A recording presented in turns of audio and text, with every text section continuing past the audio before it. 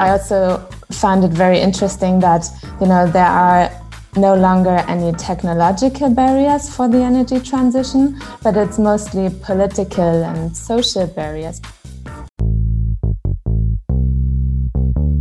Welcome to the My Energy 2050 podcast, where we speak to the people building a clean energy system by 2050. This week, we speak with Rebecca Popp. She is a policy advisor at E3G.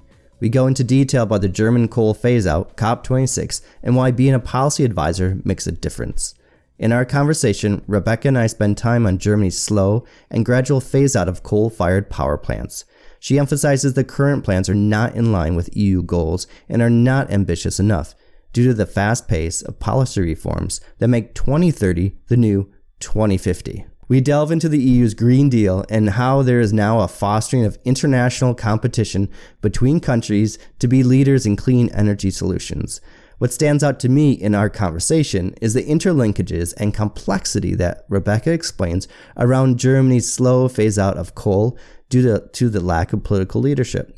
She describes how this issue and the impact of COVID-19 is impacting COP26 and the efforts to induce a global green economic restart.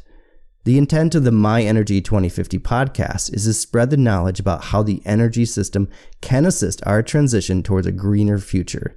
If you enjoy this episode or any episode, please share it. The more we spread our message of the ease of the energy transition, the faster we can make the transition. And now for this week's episode. On this episode of the My Energy 2050 podcast, we are speaking with Rebecca Popp. She is a policy advisor at E3G in their Berlin office. Rebecca, welcome to the My Energy 2050 podcast. It's a pleasure to be here. Great, thank you. My first question, which is for everyone, is really how did you get interested in energy and climate change? What brought you to your job now in E3G? That's actually a very good question, and I think it's nice to step back and take a look at what you are doing and why you're doing it. And so I think during my master's and in the time afterwards, I got really interested in international climate politics and this massive injustice that those countries who have contributed the least to climate change are actually going to suffer most. So I was very interested in how can you deal with that? How can maybe the richer countries compensate them, for example? But after working on this topic for a while, I realized actually I feel much more urgency to work at my doorstep, basically, because Germany is still producing so many greenhouse gas emissions, like especially in the energy sector. There's this like really insane number that among the 10 EU's top emitters, 7 of them are coal plants in Germany. So I just felt I should start, working at my doorstep, work on making sure that that the EU reduces its emissions. It had much more urgency to me. And then I also found it very interesting that, there are no longer any technological barriers for the energy transition, but it's mostly political and social barriers because, we have the technology and it's very cheap, actually, like it can be readily implemented. So I was very interested in understanding, like, what are these kind of barriers? Like, why don't all European countries just go for renewables? And that's also what brought me to E3G, because what's very particular about E3G, I think, is that we have this very political economy lens on problems. So we try to understand what are the interests of a country, what are the different blockers and champions, what motivates them, what's the economic ecosystem they operate in, how can you get them more interested in the green transition maybe. So that's what I found very appealing of E3G, to take this very particular look at the energy transition. Mm-hmm. Great. And could you maybe expand on what E3G is? What kind of consultancy and what do they do? Mm-hmm. So we are actually a think tank. So we are an independent climate change think tank. And we are primarily European, but we work on global issues. So we have an office in London and Berlin and Brussels and Washington, D.C., and also some colleagues in other countries of the world. And our mission is to accelerate the transition to a climate safe world. And we work on like a variety of issues. So for example, on just transition is one of them, the fossil fuel transition, sustainable finance, but also climate policy more broadly. And I think, what is particular about our approach next to this heavy political analysis from the political economy perspective is also that we are very much looking to build coalitions for the green transition. So analyze which actors could work together, which actors can we bring together to advocate for example, renewable energy or transforming the banking sector, these kinds of things. And then you mainly look at Central Europe. Can I phrase it like that? Central Eastern Europe, or? Yeah, exactly. So, of course, I also work on the EU's climate and energy policy, but in terms of geography, I work a lot on the energy transition in Central and Eastern Europe and also Germany, and focusing mostly on the coal phase out and making sure the next government, or even still this government before the elections, moves it forward to 2030. And what differences do you see in the region? Because Germany is always held up, and my research in Poland, people cite, exactly what you mentioned at the beginning, the huge amount of coal that's being used in Germany. And maybe I would say from the Polish perspective, or Hungary's not so much wedded to coal now or in the future, but they say, well, Germany's using so much and what we use is so little in comparison. And how do you see this difference in the region and how it's going in the future? Yeah, it's of course a good point, and this is also something that the EU is grappling with at the moment, or which is should be at the heart of the European Green Deal, to deal with these differences and also the different kind of speed in the green transition in many of these countries. But of course, you're absolutely right. Many countries look towards Germany, how it is dealing with its coal phase out and energy transition. And first of all, of course, it's a very good sign to see such a big economy with lots of industrial activity phase out coal. But then again, it's also a massive problem because, as you might know, so in 2020, the German government adopted the coal phase out law and decided that Germany will phase out coal until 2038, which is too late with what is needed to reach the goals of the Paris Agreement. So all the richer countries, the OECD countries, will need to phase out coal until 2030. And now there are a lot of countries, for example, like Czechia, like Poland, but also internationally, that say, okay, if Germany is phasing out coal only in 2038, and it's such a rich country, why should we phase out coal any earlier? And I think, Germany wasn't probably aware enough of the international impact it would have, or has been ignoring it too much and too strongly focused on the domestic dynamics around it. But it's a big problem, and I can see, or we can see now, some positive dynamics that can shift this. So, for example, under the new Biden administration, Biden has already announced to put in place a clean energy plan and is aiming to have a carbon pollution-free sector until 2035, which will also imply a coal phase out until 2030. The EU is basically on good track for coal phase out until 2030. So we see a really positive dynamic at the more global level, that 2030 is really becoming the benchmark for coal phase out. And Germany will just have to, adjust its phase out to be part of this green race, right? And not be lost. Let me ask you I try to make all my questions super hard, but some more hard than others. Maybe with this one, because for example, with nuclear in Germany, right? They were able to switch it off right away, basically. Things had been planned, and then Fukushima happened, and then they made a quick decision fairly quickly as policy goes, and they were able to turn off the nuclear power plants. Why can't that happen with coal? Yeah, I think the political context was really different. So with nuclear, indeed, I mean, there were some turns and twists in the nuclear phase out in Germany, but especially with Fukushima, it provided, political momentum for agreeing on a nuclear phase out. And with coal, it was much more difficult because, I mean, it was a very significant part of the German electricity mix. It was really important in supplying German industry. We also, we have 3 coal regions with lignite mining, and it's an important economic activity in these regions. It's an important source of revenues, and there's also very strong cultural attachment to it.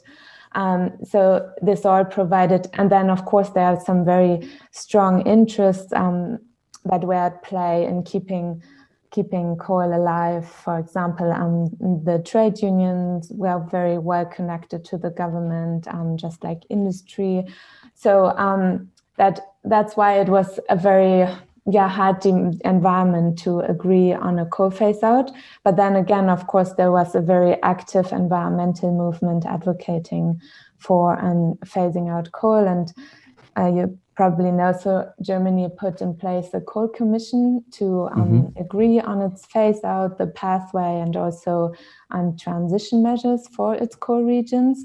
And there were some very fierce negotiations going on in that commission. And in the end, they basically compromised on the 2038 phase out pathway, which also illustrates, the problem. If you have a lack of leadership from the national government, then of course, if the coal phase out is a compromise between various interests, it's likely that it will not be aligned with climate targets. So that's also why you need to have leadership from the government. And what we can actually see now, because it also took very long to actually implement this outcome from the coal commission and put it into law, and that the conditions have radically changed. So the economics of coal have worsened. So it's lignite plants are already very uncompetitive. Hardcore plants are in trouble. And we can see that an earlier phase out is much more likely, because the European Union has also set a new climate target for 2030, which will require Germany to contribute its fair share. So there are a lot of dynamics coming together over the past years, which make it much more likely that the coal phase out will come earlier than 2038. Can I ask you some questions about the coal commission? Sure. Okay, because and I don't know that much about it, but the coal commission kind of seems like a good form of governance, right? You bring people together, there's policy making, decisions are made, and so that seems like an inclusive process. But you're kind of citing that, well, actually, maybe that was too slow of a process. What was the problem with having a commission that has a lot of stakeholders involved? So in general, a commission makes sense in a context where the coal phase out is very polarized, where you have very different strong interests. And it's also a good way, of course, of bringing together these stakeholders and making it a participatory process. But then again, to have an outcome that is aligned with climate targets, it's much more advisable that the government sets the coal phase out date, and then a commission, for example, discusses various options for the phase out pathway. So which plants will be phased out first? How do you support these regions? What kind of funding opportunities will be created? What kind of measures do you implement? So I think that's a more ideal way about going for it. And there are some countries that have done it in that way. For example, Canada. first decided to phase out coal until 2030, and then established a Just Transition Task Force to discuss how to support workers in the transition, how to support communities in the transition. So I think in some way you will, of course, need to include stakeholders and make sure it's an inclusive process, but maybe not overload a commission and provide more political leadership. And we can now see the same problem in other countries as well. For example, in Czechia, they have also established a coal commission, which is now finished developing its recommendations. And among the phase-out dates, and the phase-out date it recommends is also 2038. So we saw, similar dynamics at play in the Czech case as well. Mm-hmm, mm-hmm. So things move on, and then I want to move on with the questions here as well, and actually go to about COP26 and why it's important. So here we're moving then from not just the German context or the EU context, but a global context. And you bring up the Biden administration and these 2030 goals, which are quite exciting, and the international ramifications. I think just recently, right, there was a summit with China stepping up or recommitting to these goals, and even Russia, kind of everyone saying, yeah.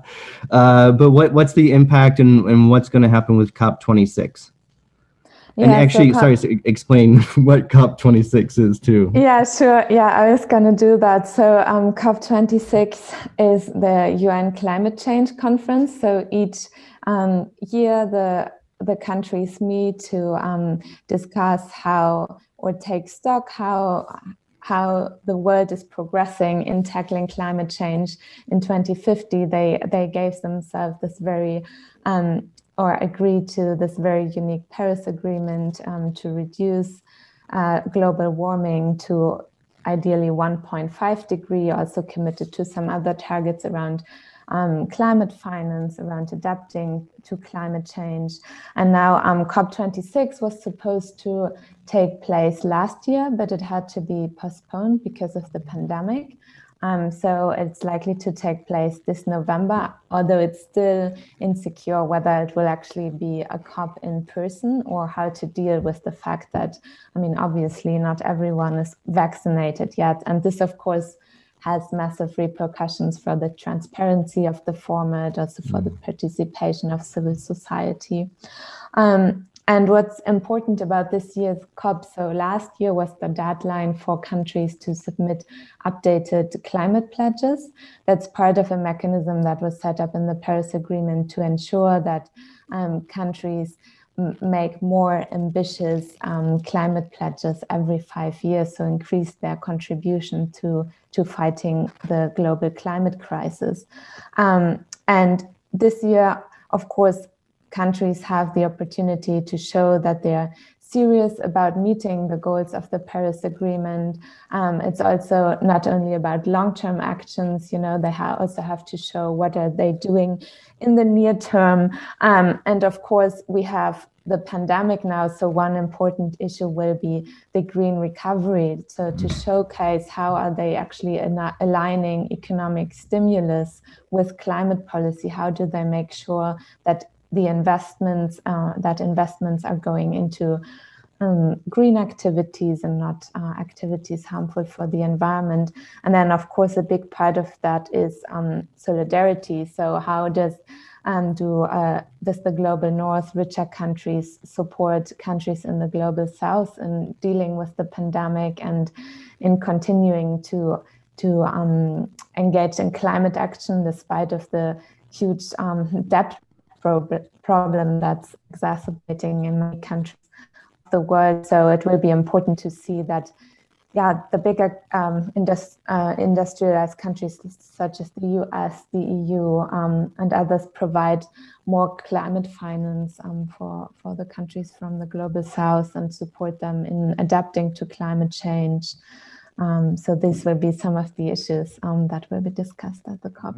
And then you brought up the green recovery, and maybe we can link these two, both the impact of COVID, which I think maybe many of us are still trying to figure out, I know one of my co-authors on a paper, we're meant to be writing about Central Eastern Europe and the impact of COVID and what's been done, but data takes a while to come out and to figure out what we can suggest as policy recommendations.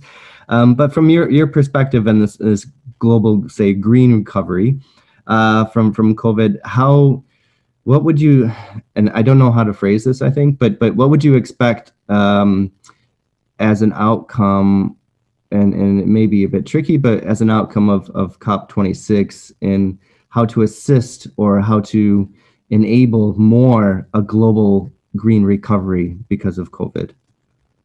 Yeah, I mean, I think first of all, it's important to basically give a signal and show that it's possible to align the recovery with ambitious climate policy, and also show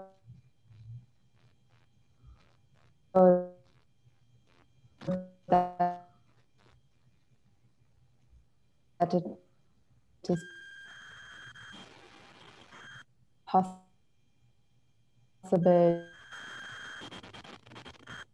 to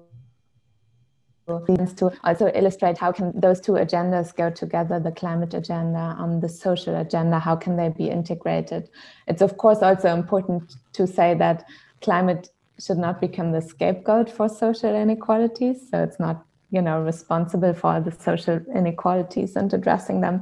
But yeah, first of all, that signal will be really important, and also showing that the major emitters, that they are stepping up and make pledges or show actually concrete activities for reducing emissions in the short term. And then, as I said, increased financial support for the most vulnerable countries in dealing with the consequences of climate change, but also in reducing the emissions themselves. Mm-hmm. That will be really, really important. So within the EU, I know we have, for the Green Deal, have this just transition mechanism. And then also, I think based on previous agreements, I think in the Paris Agreement, even before then, there was the technology transfer. I think there's a specific fund that's set up and labeled.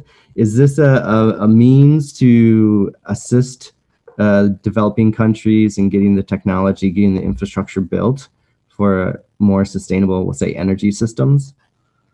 Yeah, I mean, it's an important point. Of course, the EU is a key player, or has an important international role to play, and should perceive itself as such in supporting other countries in reducing their emissions.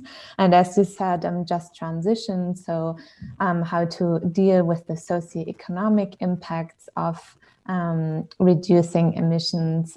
At the moment, the debate is very much focused on the energy sector, but of course, it's also very relevant for other sectors like industry, for example, to discuss like how do you deal with the situation of workers if production processes change, or if we phase out internal combustion engines, for example. So yeah, the EU has collected a lot of experience dealing with this issue.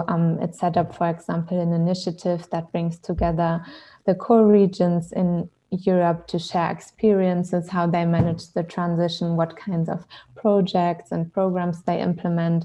And the EU, as you said, also implemented the Just Transition mechanism. So it's a dedicated financial structure to support coal and other high carbon regions in the EU in reaching climate neutrality. And what's very unique about this Just Transition mechanism, the biggest part of it is a fund called Just Transition Fund. In order to exit, member states have to develop transition strategies for the regions. So together with the affected stakeholders in the region, so really a bottom-up process. And I think this experience is something that the EU can also leverage internationally. And there's a lot of interest in some countries like China, for example, which is also obviously using a lot of coal, how to deal with the impacts it will have on its core regions. And this is definitely something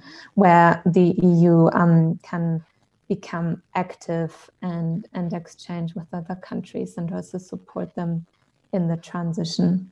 And it's actually, I mean, I think the EU has a very good story to tell, because with the new climate target for emissions reductions until 2030 that was just agreed, actually, it is certain that the EU will phase out coal until 2030. And, it also put in place this support structure, like lots of financial support for it. So that's a very good story that the EU can tell in other countries as well. Mm-hmm. I'm wondering, and it's weird, I've been in America for a few weeks, so it's interesting to be here and compare. Even though everything lives on the internet, it's still like my physical presence in America has shifted my perspective, I would say, just like living in Europe. But I kind of start to see things now, like with the Biden administration, the steps the EU has been taking for a long time, the role of China, that it's really these countries and blocks of countries that are really pushing this climate agenda. And now maybe there's a bit of there is competition between countries. Do you see this as well? Yeah, absolutely. I think it's a really good development we're seeing internationally. So we had some of the major economies declare that they will become climate neutral, Japan, South Korea, China.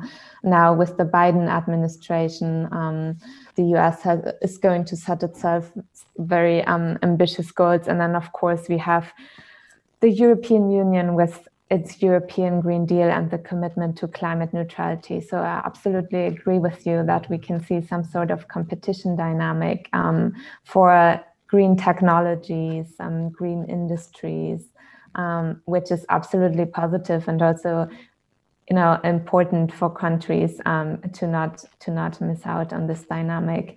And I think it's remarkable. I mean, I would say the European Green Deal that the Commission put forward in 2019, at the end of 2019, was really helped kick off this dynamic, because this paradigm shift in the EU that you can actually combine an economic strategy with climate goals, and also seeing it was reaffirmed during the COVID pandemic, really helped to also see this international paradigm shift. Mm-hmm. But I think maybe what's different, so the paradigm shift, but also maybe it's a fear of losing out. We got like FOMO or something, right, of countries, right? Because now, we can probably see, like with solar panels, where China took over the lead and started, major be the biggest producer of solar panels, and Germany really lost out, for example, and the United States lost out. And so now maybe they learned from that, and then now they see the threat that they have to participate, just like electric cars, and get ahead. Otherwise, they're going to be left out and left behind. Is that something? Does that tie into that competition? We could say FOMO of countries. Yeah, it absolutely makes sense, and I agree with you. And it is really a key point. Like, the question is, who will produce the low carbon or zero emissions technologies of the future, right? And if you compare the EU and China, for example, you can see that China is investing so much more into innovation and into new green technologies, and it will be really important for countries like the EU, like the US, to catch up with these developments. And that's also, maybe just to briefly come back to the German energy transition, I think this is also where Germany basically needs to get its act together and move its coal phase out date forward to 2030 and really ramp up renewables, for example, to continue be part of that. So what happens if they commit to like a 2030 phase out? What do you see as then what kind of technology really taking off? Because a huge amount of generation would have to be replaced. Yeah, exactly. Mostly renewables. We already can see now that in the electricity mix, renewables make up more than half of the energy sources that electricity is generated from. But of course, it's an important question, and I think the German government is not sufficiently addressing it. So, for example, we had just a revision of the renewable energy law in Germany, and one of the problems is that the German government still expects that the electricity needs in 2030 will remain roughly the same as they are today. But of course, they won't, because you have the electrification of the transport sector, of industrial processes. So even if you implement a lot of energy efficiency measures, you will still need a lot more electricity. And this, of course, also means that Germany needs to produce a lot more from renewables. And we could see over the past years, for example, that the new installations of wind power have been stalling. So we really need to see a bit more progress on that front. And what about regional cooperation? For example, Poland, Denmark. I mean, I would say at the EU level, and there has been greater cooperation for cross-border infrastructure. Is this something that's perceived as accelerating then? Yeah, I mean, what's really interesting, for example, on renewables, we can see more cooperation on offshore wind, for example, in the Baltic Sea. And this is actually something very interesting. I mean, I do some work on corporate renewable energy purchasing at the moment and in Central and Eastern Europe. And it's really positive to see, for example, that there are the markets actually further ahead than the governments in these countries. So among big businesses, there's a lot of interest to source more renewable electricity and become a bit more independent also from like high electricity prices because of a lot of coal in the electricity mix. So there's also like lots of interest on that front. So and I mean, many of the countries in Central and Eastern Europe are at the moment the ones lagging behind in the EU in terms of renewable energy development. So there are some positive signs that we could see a bigger push in that direction in those countries as well. And for example, Poland is now really interested in offshore wind, has adopted a new offshore wind act, also like saw its solar capacity triple. So there are some really positive signs. Mm-hmm. You mentioned businesses, and maybe my next question would be about that. What is the role of business in this, and how much pressure are they for, accelerating this transition or slowing it down? I mean, of course, one has to take a more nuanced view, but I think, well, on the one hand, I see more and more businesses, for example, pushing their governments to improve the conditions for renewable energy rollout, because they really depend on it, right? They have realized, okay, we have climate targets. They will need to overhaul their production processes. They will need to reduce emissions. So in Germany, for example, we've seen energy intensives calling on the government to boost renewable energy. We hope to see this in Central and Eastern Europe as well, because I mean, at the moment, the voices in favor of the energy transition are sometimes less active than the voices against. So that's why it's really important to also strengthen them. We could also see, like in last year, when in the beginning of the pandemic, it wasn't really clear whether the European Green Deal would withstand the impacts of the pandemic and would remain a priority or not.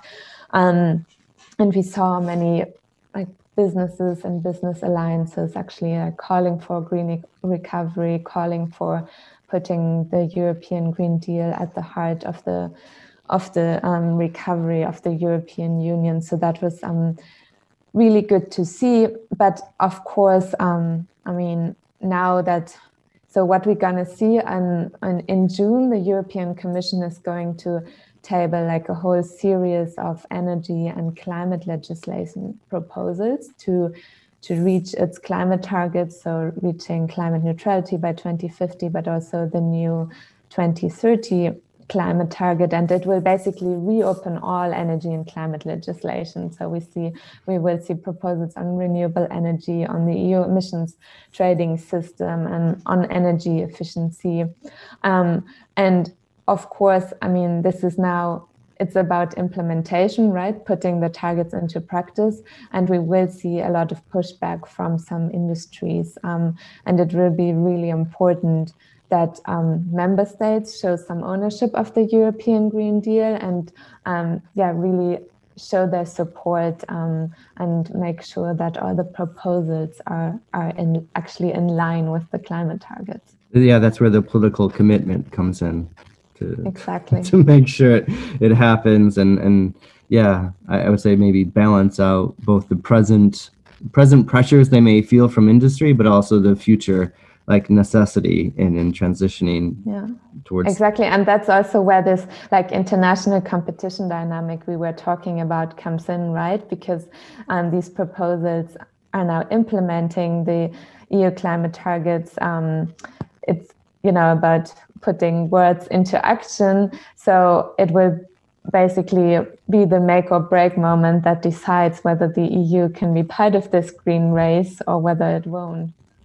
Yeah, but actually, so maybe that's one of my last questions. Although I have a few about your job, but so what is that? Can the EU actually be part of this? Can the EU be as competitive as China or the United States, even Japan, in this race? And how I define that, I define it differently from before, where it just seems much more domestic or European production of the technology, not just outsourcing the production of solar panels to China, but can Europe actually lead and be a manufacturing hub for renewable energy or anything involved in reducing carbon emissions? I mean, I think what is particular about the European Union is that it's a global rule and agenda setter. And I mean, as I said in the beginning, like with the European Green Deal and the strong push for like aligning economic growth and with the green transition, or actually growing because of climate policy, I think this already showed that if the EU puts its weight behind the project, then it can have an international impact.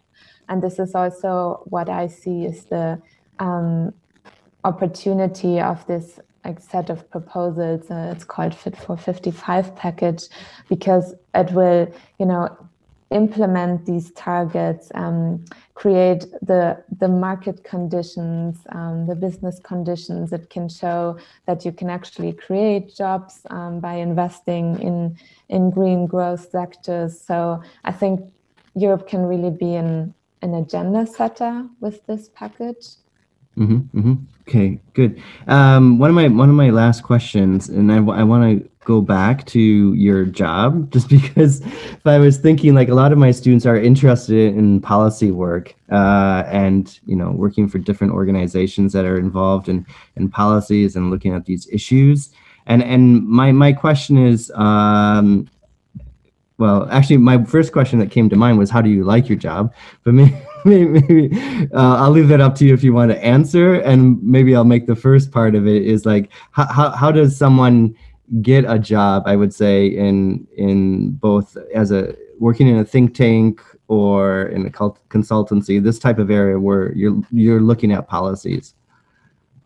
Yeah, I mean, I can be absolutely honest about it. I love my job. I really enjoy working on these political issues from an analytical perspective, but then actually use the analysis I do to achieve political outcomes and political change. So that's maybe also a contrast to what your life as a student is, right? Because you write your papers, but then you don't actually get to use these papers or have an impact with them. So that's what I really enjoy about my job. And I think getting there, I mean, it doesn't depend so much on the major you choose. So I, for example, studied political science, but I have also colleagues who studied physics or forestry or all sorts of pursued all sorts of careers. But I guess you have to have this like inherent interest in politics, a good strategic mindset. So understand why actors behave as they behave, understand their interests and how you can maybe change them or influence them.